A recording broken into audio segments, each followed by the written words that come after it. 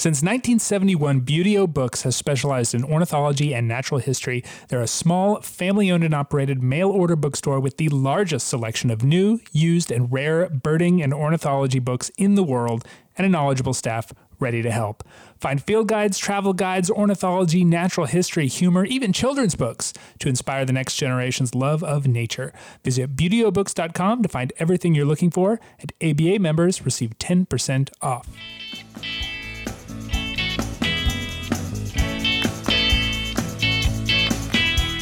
It's winter time here in Delaware. Time for ABA's Bird of the Year. ABA's Bird of the Year. Hello and welcome to the American Birding Podcast from the American Birding Association. I'm your host, Nate Swick. It is 2022, the year of the burrowing owl, Athena cunicularia. Athena, the Greek goddess of wisdom, among other things, frequently depicted with a small owl friend. And cunicularia, this is actually kind of interesting. It's from the Latin for burrower or miner. It refers specifically, so far as I can tell, to a rabbit warren. Cuniculus pertains to the European rabbit, from which comes the term coney. Lord of the Rings fans, you know. Keeping rabbits is known as cuniculture, from the same root. Both European rabbits and burrowing owls live in holes. There's your connection, and a particularly inane piece of trivia. Anyway, it occurs to me that burrowing owl is a particularly good choice because regardless of how this pandemic proceeds, we will either be coming out of our burrows or sinking back into them. So it's some good, if inadvertent, relevance. Before we move on to this owl-full episode, I do want to acknowledge the loss of a birding giant, Jerry Ligori, who we featured in an encore episode early last month, succumbed to ALS at the end of 2021. Jerry was one of the most influential and creative birders, specifically hawk watchers, in North America for the many decades that he was active. His books, especially Hawks at a Distance and Hawks from Every Angle, remain exemplary examples of useful group-specific guides. And in addition to all that, as if we needed more, he was a frequent contributor both as a writer and a photographer to ABA publications. And he was as accomplished at explaining how he looked at and identified birds as he was at finding them and identifying them in the first place. You know, maybe it was serendipitous that we reran that episode when we did, but if you skipped it because it was an encore, I'd urge listeners to maybe check it out. It's a nice reminder of the birder that he was and the huge legacy that he will leave. So here we go, on with the program. It's time for our Bird of the Year episode. I will share my most memorable burrowing owl story, but first, our 2022 ABA Bird of the Year artist, Christina Ball, whose 3 paintings of burrowing owls will be featured on the cover of Birding magazine, randomly assigned to members. We'll talk art, we'll talk owls after this week's, well, truthfully, the last 3 weeks, rare birds. This is your Rare Bird Focus for the last part of December 2021 and the very first part of January 2022. The end of December saw a whole new chapter in the stellar sea eagle saga that has gripped birders from Alaska to Texas to eastern Canada. After disappearing from Nova Scotia in November, the bird apparently set its sights south into the lower 48, turning up in Bristol County, Massachusetts in late December among a flock of bald eagles, where it stayed for a couple days before heading back up towards the north. 10 days later, it was discovered once more in Maine, Five Islands, Maine, specifically in Sagahautic County, on a tip from a local birder made to a friend of the podcast, Nick Lund. It stayed just into the new year before disappearing again, but there is near endless habitat for an eagle, even one as large as a stellar sea eagle, on the coast of Maine. Needless to say, it was a first state record for both Massachusetts and Maine. Other firsts to note at the end of the year, a mottled duck in Montgomery County, Maryland represents a first. Incidentally, for those who like trivia, Maryland, Maine, and Massachusetts all had 5 potential first records in 2021, which, along with New York, Quebec, and Texas, ties them for the most new birds added in that calendar year. A slaty-backed gull at a landfill in St. John, New Brunswick represents a first for the province of this ever-increasing East Asian species in the east of North America. And as if to further illustrate that point, a slaty-backed gull at a landfill in Horry County, South Carolina is also a first for that state, and officially the first of the new year. Happy New Year list, indeed. Not related to first records, but still noteworthy, we're seeing a small eruption of northern lapwings in the northeast this year, apart from their near-annual visit to Newfoundland. New Jersey had 2 of the European plovers, and Connecticut and New York shared one across the Long Island Sound. But most notably, Maryland had one as far south as Queen Anne's County. Those are the highlights in the rare bird world this week. If you want the entire roundup, check out the Rare Bird Alert on Fridays at aba.org/RBA, or join the ABA Rare Bird Alert group on Facebook to get them as soon as they happen. Last month, the ABA officially announced the 2022 ABA Bird of the Year, which is burrowing owl. And if the responses are any indication, we've got ourselves a good one. The excitement over the owl is no doubt helped along by the exceptional artwork of our Bird of the Year artist, Christina Ball, whose colorful and personable style seems to fit this species like an owl nestled in a subterranean PVC pipe. She is with me to talk about burrowing owls, art, inspiration, all that good stuff. Welcome, Christina. It's a real pleasure to talk to you again. Hey, Nate. I can't believe it's already been almost 2 weeks since the party. Right? So good to see you again. That was so fun. I wish we could do it every weekend. I know, right? I think part of it is that we are missing human contact, and part of it is that it's just so fun to get together with a lot of birders and talk birds, and celebrate whatever we got to celebrate. And I think a burrowing owl, pretty good thing to celebrate. Oh yeah, burrowing owls are definitely a good thing to celebrate. I mean, birders always have good things to celebrate, but when you add a burrowing owl, it's just like over the top. Instant party. Yep, yeah. Absolutely.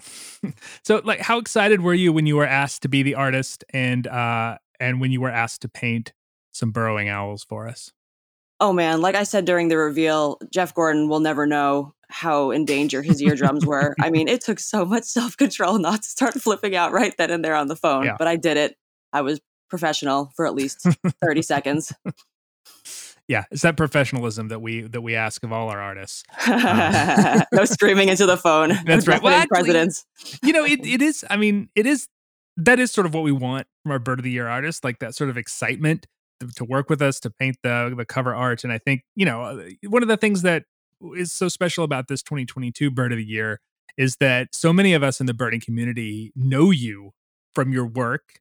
You are a regular presence at a lot of the bird festivals around the continent.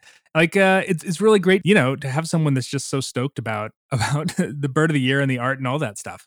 Oh man, well that's great to hear because I am definitely really stoked. And like you said, one of the cool things is that already it's given me this fantastic opportunity to reconnect with people I'm missing a lot since I do. I hear that. I do feel like getting to go around and see everybody at bird festivals and such is just such a great way to feel like I'm having a holiday all year long and being with family. And man, what a void. Yeah. Back to the bird, for the first time we have 3 pieces of cover art for Birding Magazine. How did you approach each of these? Well, I've been fortunate to be able to see burrowing owls in 2 out of the 3 regions that I actually ended up painting. Mm-hmm. So it was definitely going to be, I knew from the start that we were going to be wanting to depict these different regions. I mean, each one adds its own flair to the burrowing owl experience, in my opinion. Like, it's so different to see a burrowing owl in Florida on a golf course than in the majestic Badlands with bison coming up over the hill. So that right there was a huge thing that had to be separate into its own thing. But then other than that, it was really just looking back at my memories of seeing these owls in these different locations and imagining how hilarious it would be to see them on the golf courses in Florida and just, going from there. Personal experience is what we love best as birders. Yeah. Yeah. So what have your experiences been with burrowing owls? My first burrowing owls, I saw in the Badlands in South Dakota, and I worked really hard for them. I must have looked through like a bajillion prairie dog holes before I finally saw one. Then in Arizona, I got to see them hopping around on some of those prickly pear cactus while I was out there for a conference. My absolute favorite burrowing owl experience was actually during the summer of COVID, July 2020. My partner and I were moving across the country, and we thought, we'd be alone because of COVID, and we thought that people would be Right. not outside, and it turns out that people were everywhere, and it was really stressful. But there was one morning in the Badlands where we were looking for burrowing owls, couldn't find them, and then all of a sudden we see this huge herd of bison come up over the hill, like this scene in The Lion King. Like I thought I was going to hear Ba, Savannah, like coming out, and then we noticed that all these animals were running around at their feet.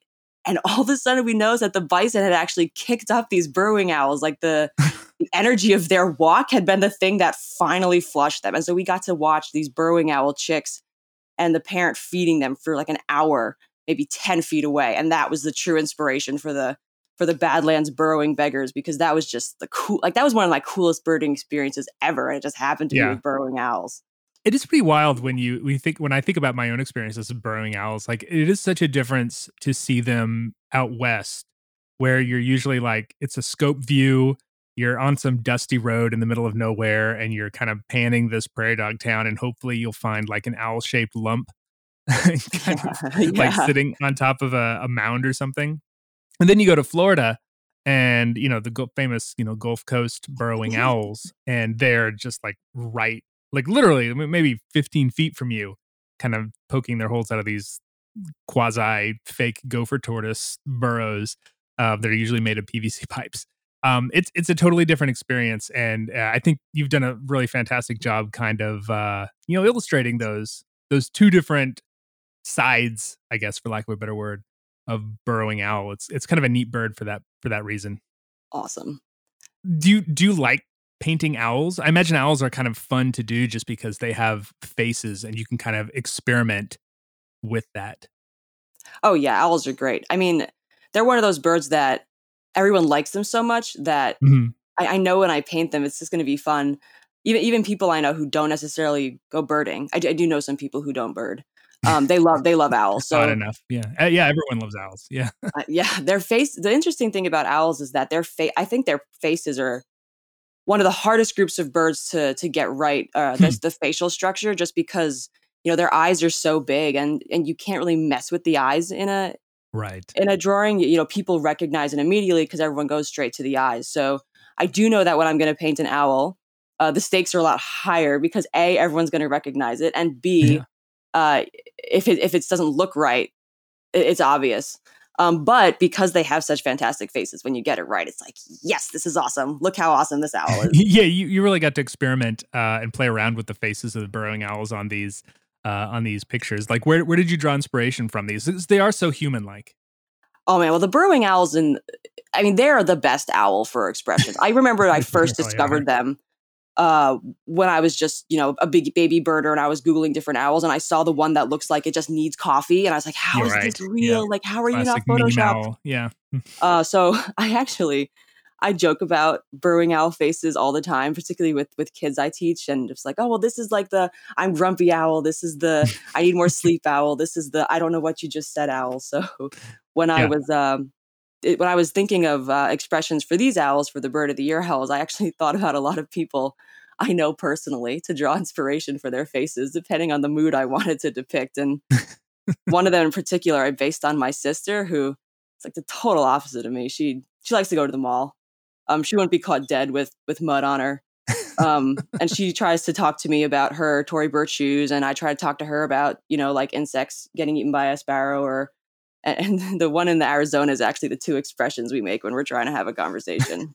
It's very accurate. Yeah, that's right. And one of them got turned into a sticker, and that's the sticker I have on my phone. Oh my God. When I told her that, she just was like, you're kidding me. Everyone in the bird world's going to see my expression. Right. Everyone's going to know.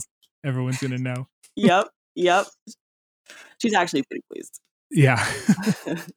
In the last couple of years, for the Bird of the Year art, we've sort of gotten away from that classic, field guide, realistic style of cover bird into something that I guess is a little more, arty.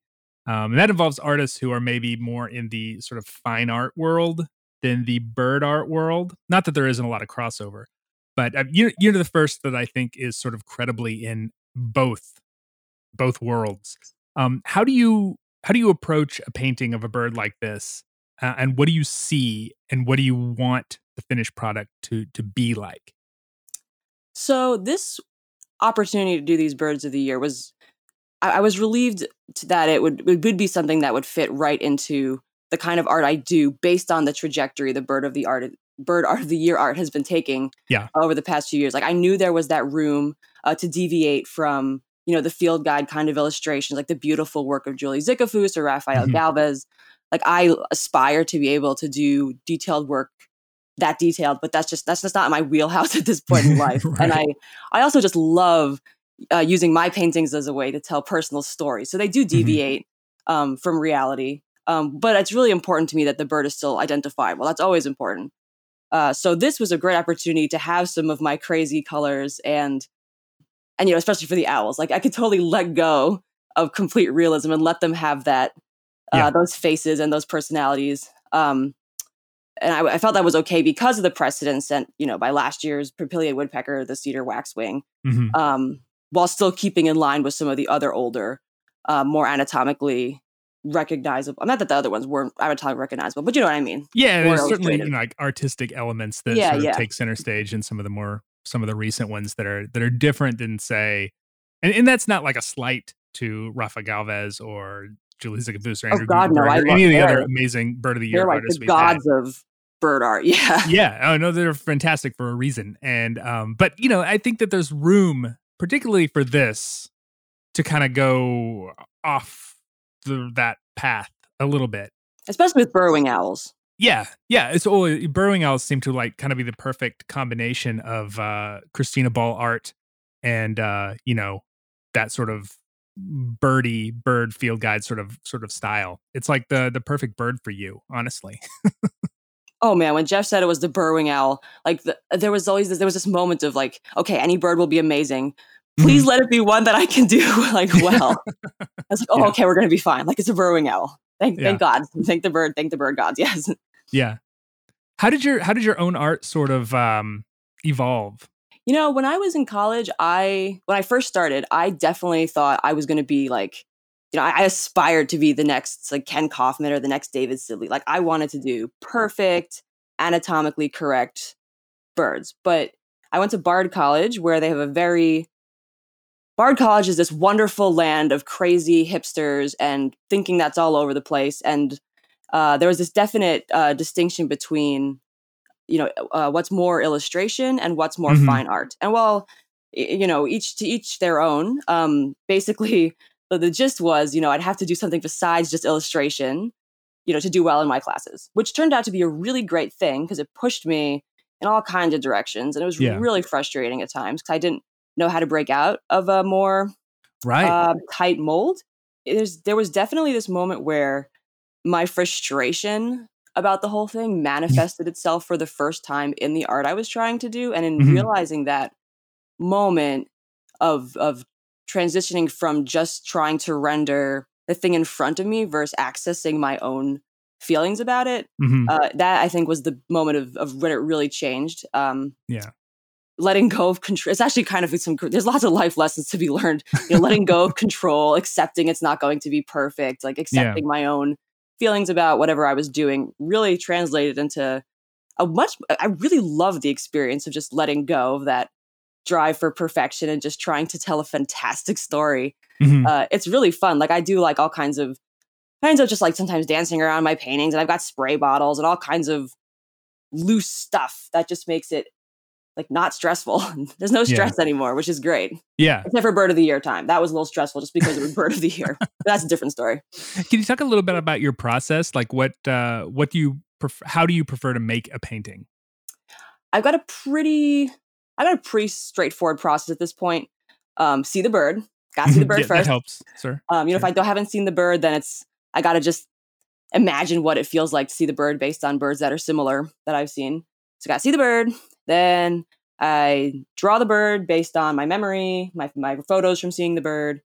Um, then I use this India ink to outline everything Mhm. because that way there's this little lip of I call it like the wall over all the lines. So that when I go crazy with watercolors and liquid inks, it doesn't all become a disaster. Mhm. And then I kind of go from there. I kind of feel out how it's going. I have paper towels on hand, like I said, spray bottles, lots and lots of brushes all over the place.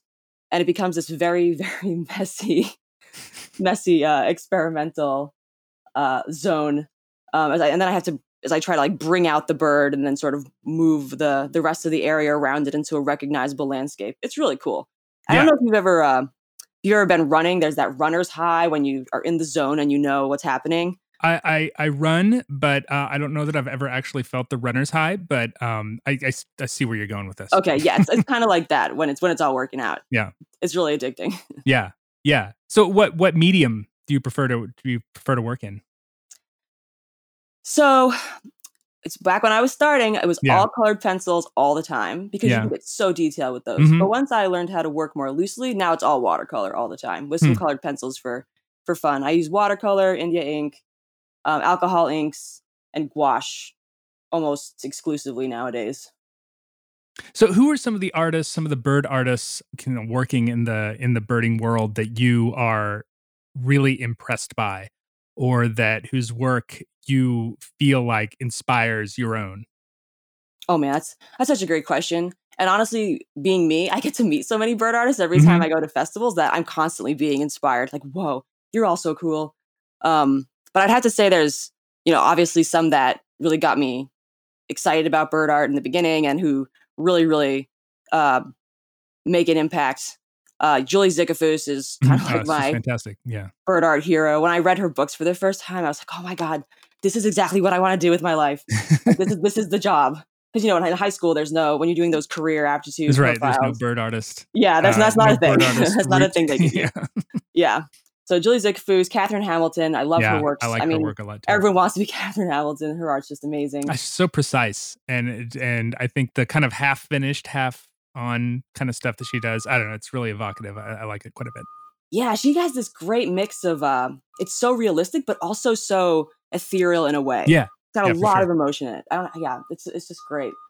And then I also really like my friend Marie Rust. Her work is like the polar opposite of mine. It's so detailed.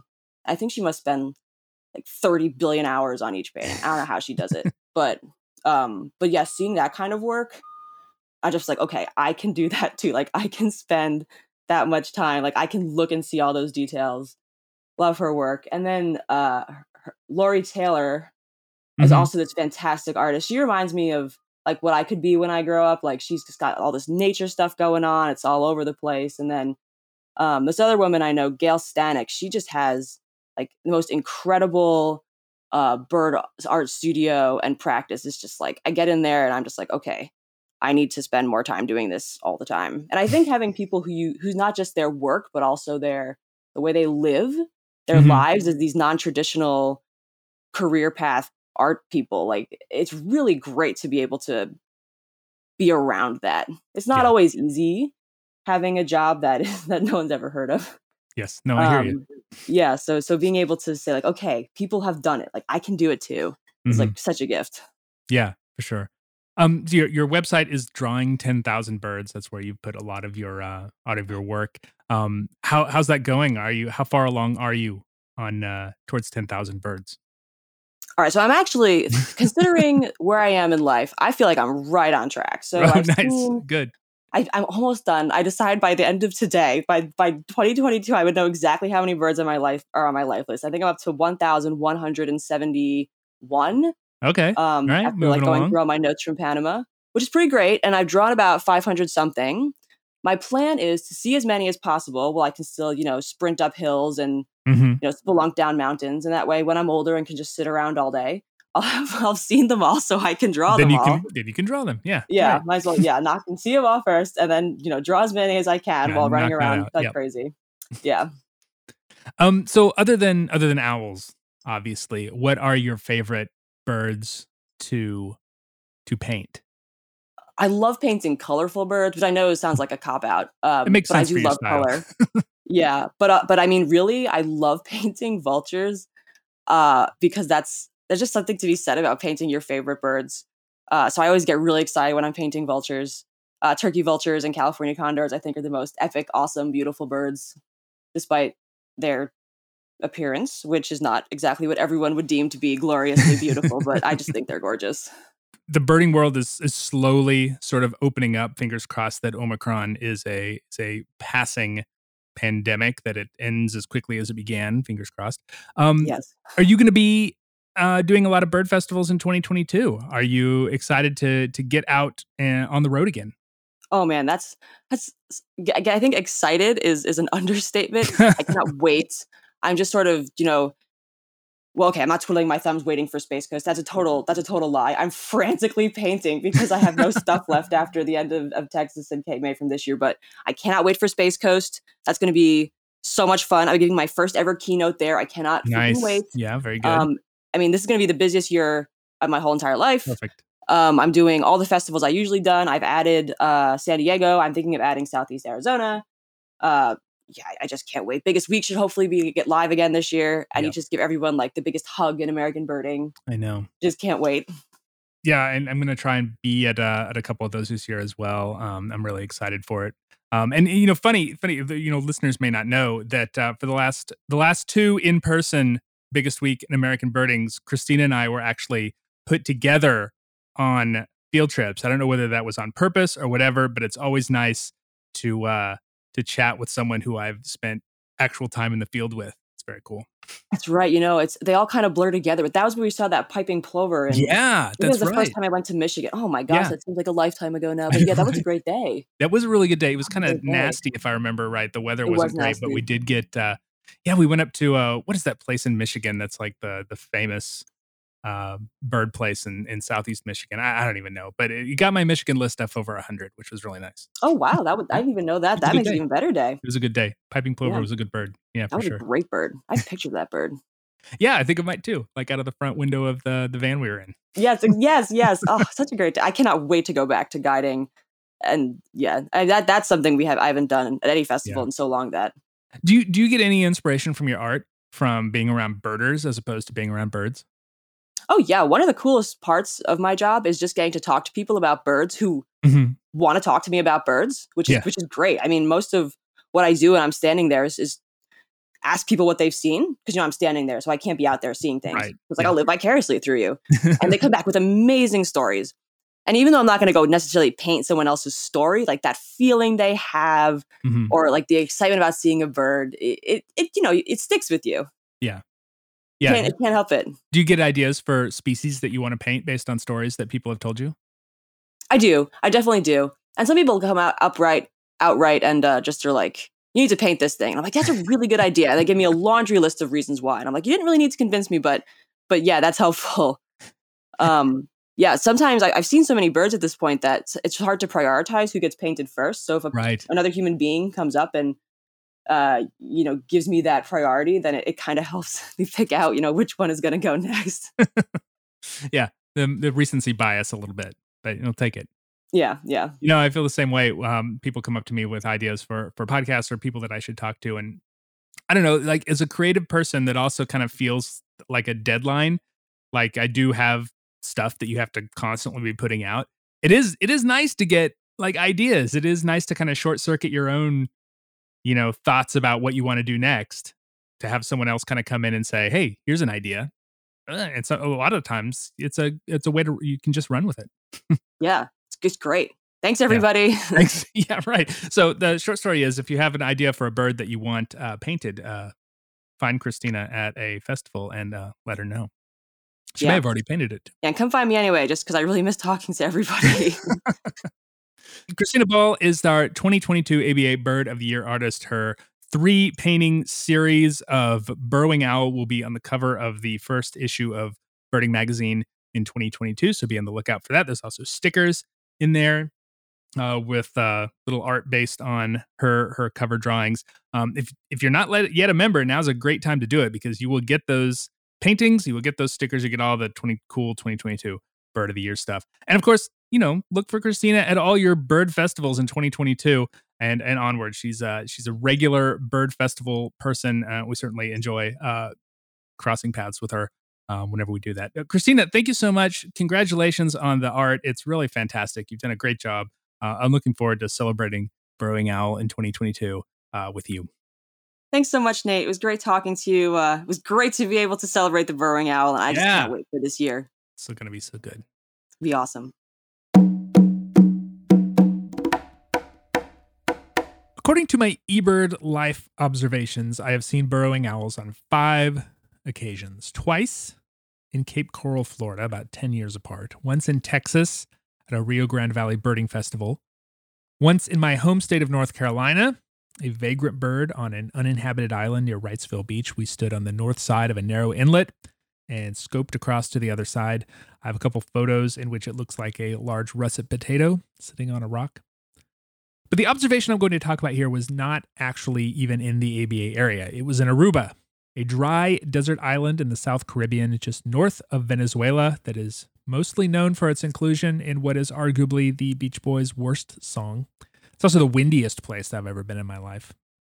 I was there with my wife's family on one of those timeshare resort things. We usually went to Florida. We went to Aruba for a change. I was excited because I had birded a lot in Florida, and this new place offered the potential for some new birds, and I wanted to take at least one day to travel beyond the immediate properties of the resort we were at.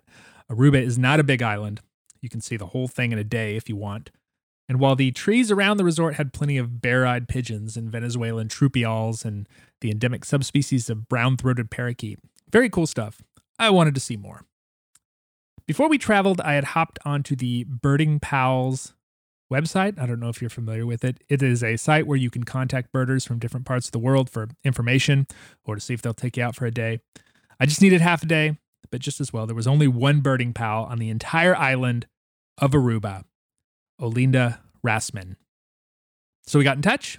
She said she'd take me to a few good spots. We made plans and met at a spot near the resort. The place we met was a little salt lagoon that I would never have found on my own.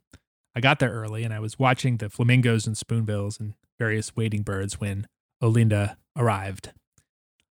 I would not have pegged her as a birder just from looking at her. She stepped out of her car in this flowing pastel orange outfit, she had massive sunglasses, big white broad-brimmed sun hat that she was holding to her head with some difficulty in the wind. She looked like one of those ladies who had just disembarked from the cruise ships for a day enjoying the souvenir shops in Oranjestad. No binoculars at all, naked eye only. I was a little taken aback. At the time, I certainly had in my head an idea what a birder looked like, and she wasn't it. But she knew where to go.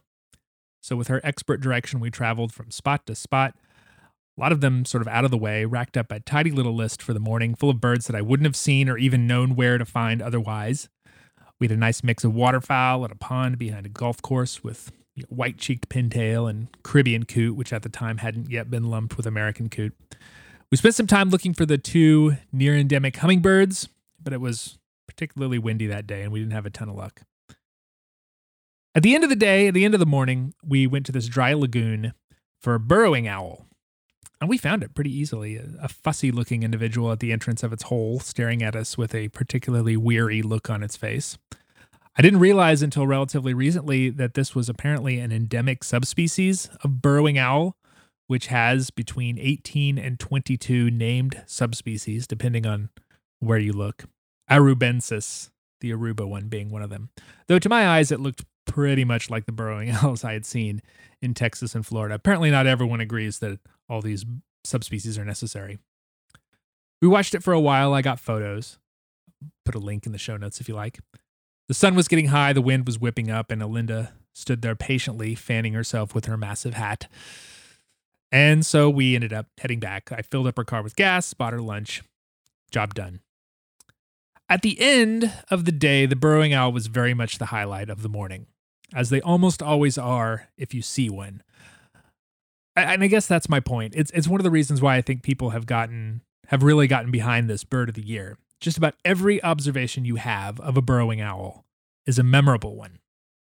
So that's my story. Not terribly exciting, I know, but if you have a burrowing owl story that you'd like to share, record it into your phone's voice message app and send it to me at podcast@aba.org. I'd be happy to include it in a future episode, as we have done for birds of the year in the past. And if you find yourself in Aruba, as I did, you can contact Olinda Rasman. As far as I know, she's still down there. She definitely knows where the birds are.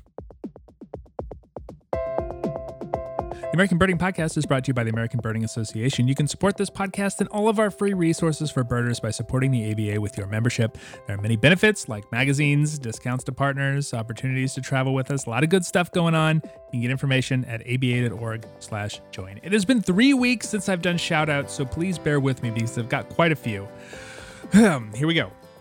Angie Daly and family of Chicago, Illinois. Peter Rapetti and family of Durham, North Carolina. Ross Bartholomew and the Bartholomew household of American Fork, Utah. Bridget Dunnigan and the Dunnigans of Edgartown, Massachusetts. William Ramirez Watson of Los Angeles, California. Maria Mistovich of Beaver Creek, Ohio. Patrick Brennan and family of Glen Rock, New Jersey. Christian Nunez of Longmont, Colorado. Don Profata of Bozeman, Montana. Violet Benjamin, Amy, and Stella Romney of Burley, Idaho. Tiana Blaszczak of Mount Shasta, California. Dan Stakely and the Stakeleys of Rochester, Minnesota. Jeff Snyder and the Snyder family of Riverdale, Maryland. Susan Jones of Decatur, Georgia. Samuel Randall and the Randalls of Houston, Texas. Cindy Ann Bowers of Green Cove Springs, Florida. Eric Dyke of Lawrence, Kansas. Matthew Ratcliffe and the Ratcliffes of Mount Laurel, New Jersey. And Liz and Zach Asphodel of St. Cloud, Minnesota. Whew. That's a lot of you, all of whom recently joined the ABA and noted this podcast as a reason for doing so. Thank you so much. It really does mean a lot to see so many names on the list week after week. Technical production is by John Lowry, who wonders whether a burrowing owl seen from a car counts as Athena vehicularia, or maybe one seen from a cable car as Athena funicularia. Additional hook was from David Hartley and Greg Neese, who appreciate all the burrowing owl etymology talk, which they refer to as Athena cross-curricularia. Everyone can find us online at aba.org, on social media most everywhere as American Birding Association, and on Twitter as ABA. I know some folks, like to do that lifer dance when they see a new bird, and just so you know, if it is a burrowing owl, it's officially called Athena gesticularia. Questions, comments can come to podcast at aba.org. I'm Nate Swick. Thank you for listening. Stay healthy, everybody. Till next week.